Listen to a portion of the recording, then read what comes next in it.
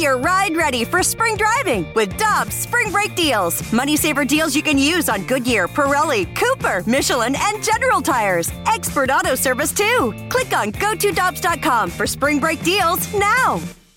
For over 2 decades, E&B Granite has been St. Louis's trusted name for kitchen, bathroom, and outdoor space renovations that are guaranteed to bring new life into your living spaces. Their skilled team will provide you with personalized customer service, fast turnaround times, and prices you won't find with big box stores. Support local and schedule a free consultation at enbgranite.com or call them at 314-645-9300, or better yet, stop by the showroom and explore their massive inventory. Again, that's enbgranite.com. Get ready for winter driving at Dobbs Tire and Auto Centers with super deals on tires, including up to $200 on new Goodyear tires, plus oil changes, brakes, batteries, and more. For value and savings, click on GoToDobbs.com today.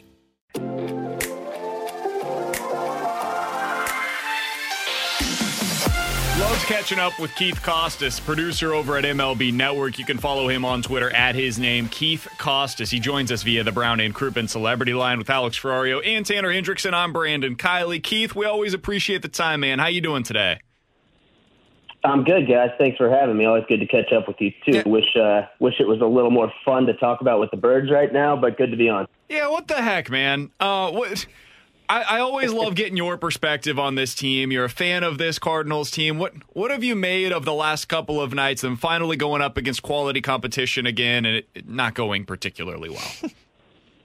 Yeah, I mean, you guys hit the nail on the head. They obviously haven't been able to do much of anything against the top end of the league this year, and last night was no exception. I mean, that's about as brutal of a loss as it gets. I guess the only consolation is that the teams that they're clustered with right now in the wild card race can't really seem to do anything either in the last week or so. I mean, you look at the Padres, they lose to the Rockies, the Reds lose to the Cubs, the Phillies lose to the Diamondbacks. So I guess if there's some solace, losing to one of the best teams in the league is better than losing to some of the worst teams in the league if you're trying to fight for that wild card spot. But that's about the best sugarcoating I can do for you guys right now. I appreciate the sugarcoating. Any sugarcoating is beneficial right now, Keith. But from the Milwaukee Brewers' perspective, I think they've surprised a lot of people this season because I don't know if anybody expected him to be this good. But are you officially bought into what Milwaukee's doing? Like, do they look like a serious World Series contender after seeing them in 2 games against the Cardinals?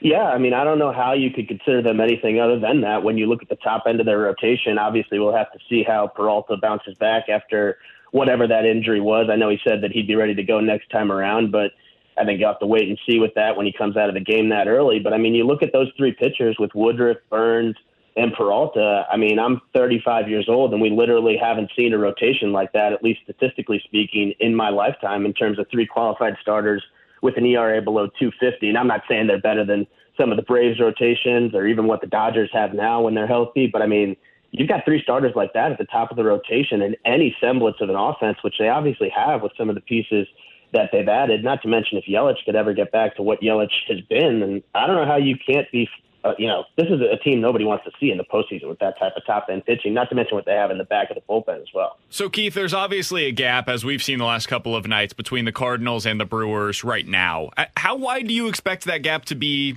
next year and beyond? Do you think the Brewers and Cardinals are going to be competing atop the NL Central for years to come? Yeah, I mean, it's hard to forecast with all the money that the Cardinals have coming off the books. Obviously, they're going to be in a position to make some moves this offseason if they're so inclined and the pieces line up. But, I mean, yeah, with Milwaukee, I don't know how you can't be at least a little bit concerned if you're a Cardinals fan, given their recent track record and the pedigree that David Stearns comes from. I mean, to me, they're basically turning into a National League version of the Rays in terms of their talent evaluation and being able to find some of these diamonds in the rough. Obviously, 2 of their better pieces offensively that they've had in the last couple of years, and Adames and Garcia are former Rays. So they do kind of have that vibe that Tampa Bay has going on down there where they think outside of the box. They're not going to have one of the biggest payrolls, but everything they touch seems to turn to gold. I mean, you think back to a couple years ago with their initial out-getter kind of theory, like a cousin of the Rays opener. I mean, basically the same, but just with a little different deployment. They're such an innovative front office, and they've proven that they can find the right pieces to get what they're trying to get done, that I think that they're going to be there for the next handful of years with this core that they have and the front office that they have. So, yeah, I think that this is going to be the chief competition for the Cardinals, given what the Cubs have done and kind of the rebuild that they're going to go into. So, yeah, I think the Brewers are kind of the class of the division for the foreseeable future. So, Keith, you'll have an interesting perspective on this because you do kind of have your feet on both sides. You're a Cardinals fan, but you also see the national perspective of this. You mentioned kind of the big names come free agency and the money coming off of the books. I think a lot of fans here in St. Louis feel like that will fix the issue if they're able to go out and acquire Carlos Correa or Corey Seager or Trevor Story. So kind of a two-part question. Do you feel like the Cardinals are going to jump into that? And secondly, does that fix the Cardinals' issues? Yeah, I mean, I think that would go a long way towards at least starting to address some of their issues offensively. But I think that kind of gets back to the root of the problem here is the Cardinals have just been off on some of their talent evaluation. I mean, it's not like Paul DeJong has signed at such a big number that they couldn't pivot off of that. I mean, that's part of the appeal of signing a player as early as they did with him. You're locking him in at what you basically think would be his arbitration numbers anyways. But yeah, they just haven't gotten the production with some of these players that they decided to roll with in the everyday lineup. I mean, DeJong's best seasons were his early seasons. I think it's fair to say, and I know it's been a big talking point the last 48 hours with the Brewers in town, but I think a lot of people first guessed the decision to just go with Edman as your everyday second baseman when you had Wong right there. So some of these decisions they've made with who they're going to run out there every day have been at the core of the problem for me. And adding another piece, you know, kind of an aircraft carrier like they have on the corners right now, even though Arenado and Goldschmidt have maybe been somewhat disappointing given what their production was at their previous stops. I definitely think adding another piece like that, at shortstop in particular, could go a long way towards, you know, closing that gap a little bit with the Brewers. Just two different, kind of two different MOs, obviously, if you're going to keep signing up these former All-Stars while the Brewers kind of make these value signings a la the Rays like we were just talking about. So, yeah, it'll be interesting to follow this offseason, and I do think that that maybe the low-hanging fruit for the fans to just want a big move might actually line up with what the best move for the team is this time around, too. Keith Costas is our guest here on 101 ESPN. Keith, I'm going to ask you to do something that might be difficult. Take your producer hat off for MLB Network. Put your fan hat on for me for a second. Okay, so Not hard. I usually wear it anyways. Keith's a pro. It makes sense for the Cardinals to go out there and acquire a shortstop. I think all of us would agree with that assessment. Now, putting your fan hat on, do you expect them to actually go out there and make that move? I actually do think, given their recent history, that is the type of move that they're more inclined to make. I mean, you've seen these crowds the last couple of nights, and people are losing patience, it seems. I know that there's a lot of factors at play here, but seeing David Freese come out to be celebrated with that type of crowd in the stands was a little disheartening looking from the national perspective. I think that kind of catches their attention the same way the playoff crowds did a couple years back. And then that big matchup last night with Peralta and Flaherty, not much better. So, yeah, I do think that that's a good, it might make sense from a baseball perspective, but the Cardinals are in a unique position for them given how many fans have come through the turnstiles the last couple of decades since the DeWitts took over the team, that they might have to make a splash like that just to keep people invested. So I think I would put the odds at pretty good that they make some kind of significant move for a big money free agent this offseason. Keith, keep the fan hat on for me, and this is going to sound like a little strange question, but hear me out here. Do you feel like it's going to be a positive for this Cardinals team if they are able to make a wild card spot? And the reason I ask it that way is because then the message seems to go to the fans as, we made the playoffs, so it's something to build off of for next season. Yeah, I mean, I think you're spot on there, and it's definitely a catch-22, and I don't know if I have the answer. I don't know if anybody has the answer because that's kind of the churn they've been on recently here, right? I think most of us could agree that this was a roster. A lot of these, like I said earlier with the Edman and Wong thing, a lot of these were first guesses. I mean, how many fans really thought that Carlos in the rotation was going to work out? I mean, how many fans thought that they had enough in the back end of the rotation, even outside of Carlos coming out of spring training to get through this season? I think, thinking back to the last time we talked, I think we actually discussed in a half-joking way, Jay Happ is potentially going to fit. Oh, God. I'm going to go out and basically get three different Jay Happs. I mean, I was down for one as a little bit of a feather in my cap prediction. I didn't know they'd get three of the same guy. So, I mean, yeah, these moves that they've had to make aren't exactly surprising. But then again, like you say, if they end up in that last week of the season with a fighting chance, it's hard to argue with the business model, I guess, if that's what they want to do, even if it's different from what most fans would want. So, yeah, I think if keeping that fan hat on, like you said, I don't think it would be the worst thing in the world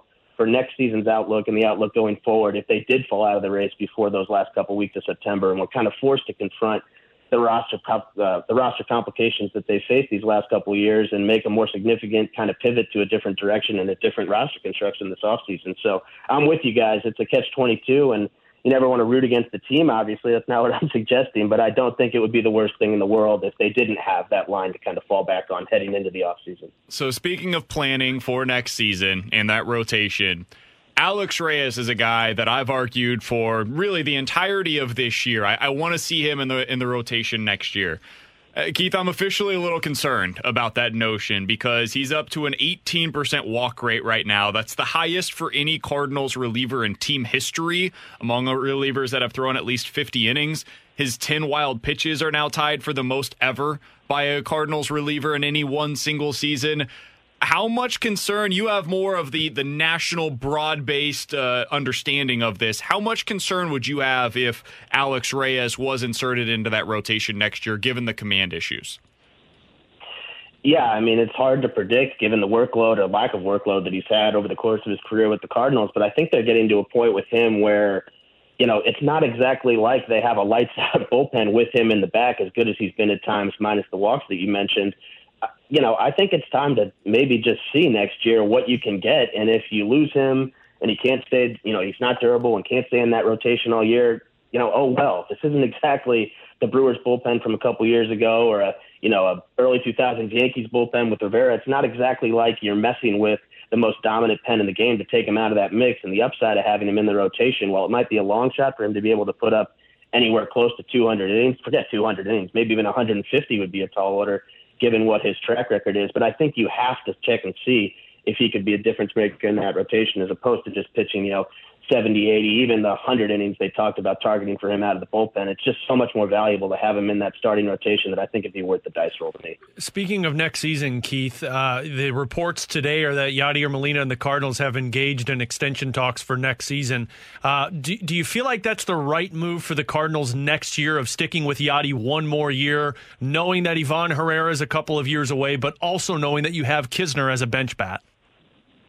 Well, I totally understand why some fans are frustrated with this, and there's some of the angrier portion of the fan base thinks it's time to move on. But for me, that ship sailed a couple years ago. The time to make that move off of Yadi is not right now. It was to turn the page to Carson Kelly. When they decided to trade Carson Kelly, I think they basically signaled to everyone, and it's no secret, they've said it many times publicly, that they wanted to finish his career in St. Louis. So when you're this far down the road with that kind of thinking, I'm all on board with bringing him back. I mean, obviously at some point you're going to have to reduce his workload, but I actually think they're well positioned to make that transition to Herrera in a couple years, like you mentioned, having Kelly and moving on from him, Kisner being a viable option to kind of split time, back up Yadi. Maybe eventually it's a true timeshare, or maybe even Kisner is catching more than Yadi until Herrera is ready to go. So I get the frustration with fans. I totally understand that Yadi is not going to be an above-average offensive player. Those days are long behind him at this point. As good of a situational hitter as he can be at times. But to me, you're so far down the road with this idea that this is Yadi's team from a leadership perspective and that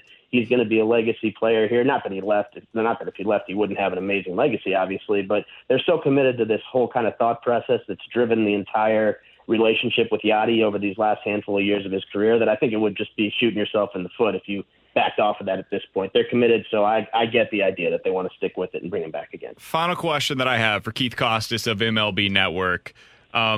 Keith, when you look at this Cardinals team right now and the frustration that we all know that fans have for it, and you see what the attendance has been the last couple of nights, and I know you've referenced it, and we talked about Jack Flaherty's comments from last night.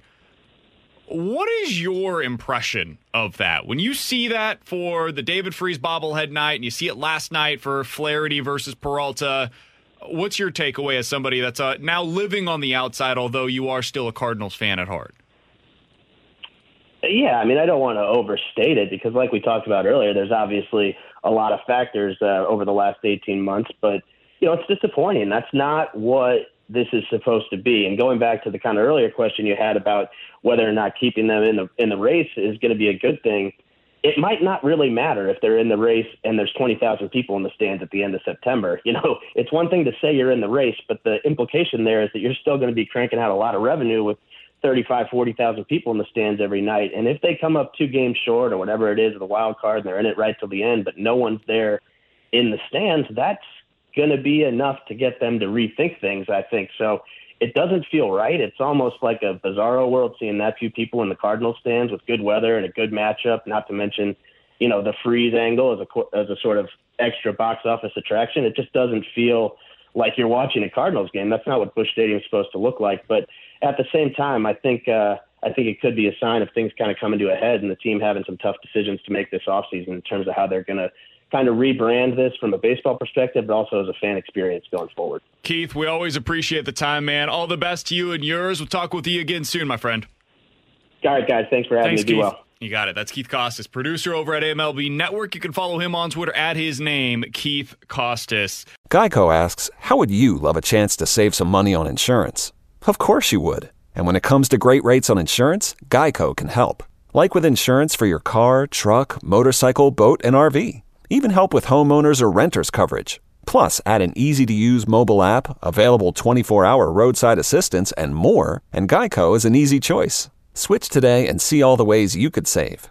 It's easy. Simply go to geico.com or contact your local agent today. The Wendy's $3 breakfast deal is here. Get a bacon or sausage, egg, and Swiss croissant, plus a small seasoned potatoes. That's a better breakfast for just $3 in 3 easy steps. 1, wake up. 2, get out of bed. And 3, head to Wendy's for your $3 breakfast deal. Choose wisely. Choose Wendy's $3 breakfast deal. Limited time only. Participating U.S. Wendy's during breakfast hours. Select a request $3 breakfast deal in order to obtain discount. Not valid for a la carte or combos orders. Price and participation may vary in Alaska and Hawaii.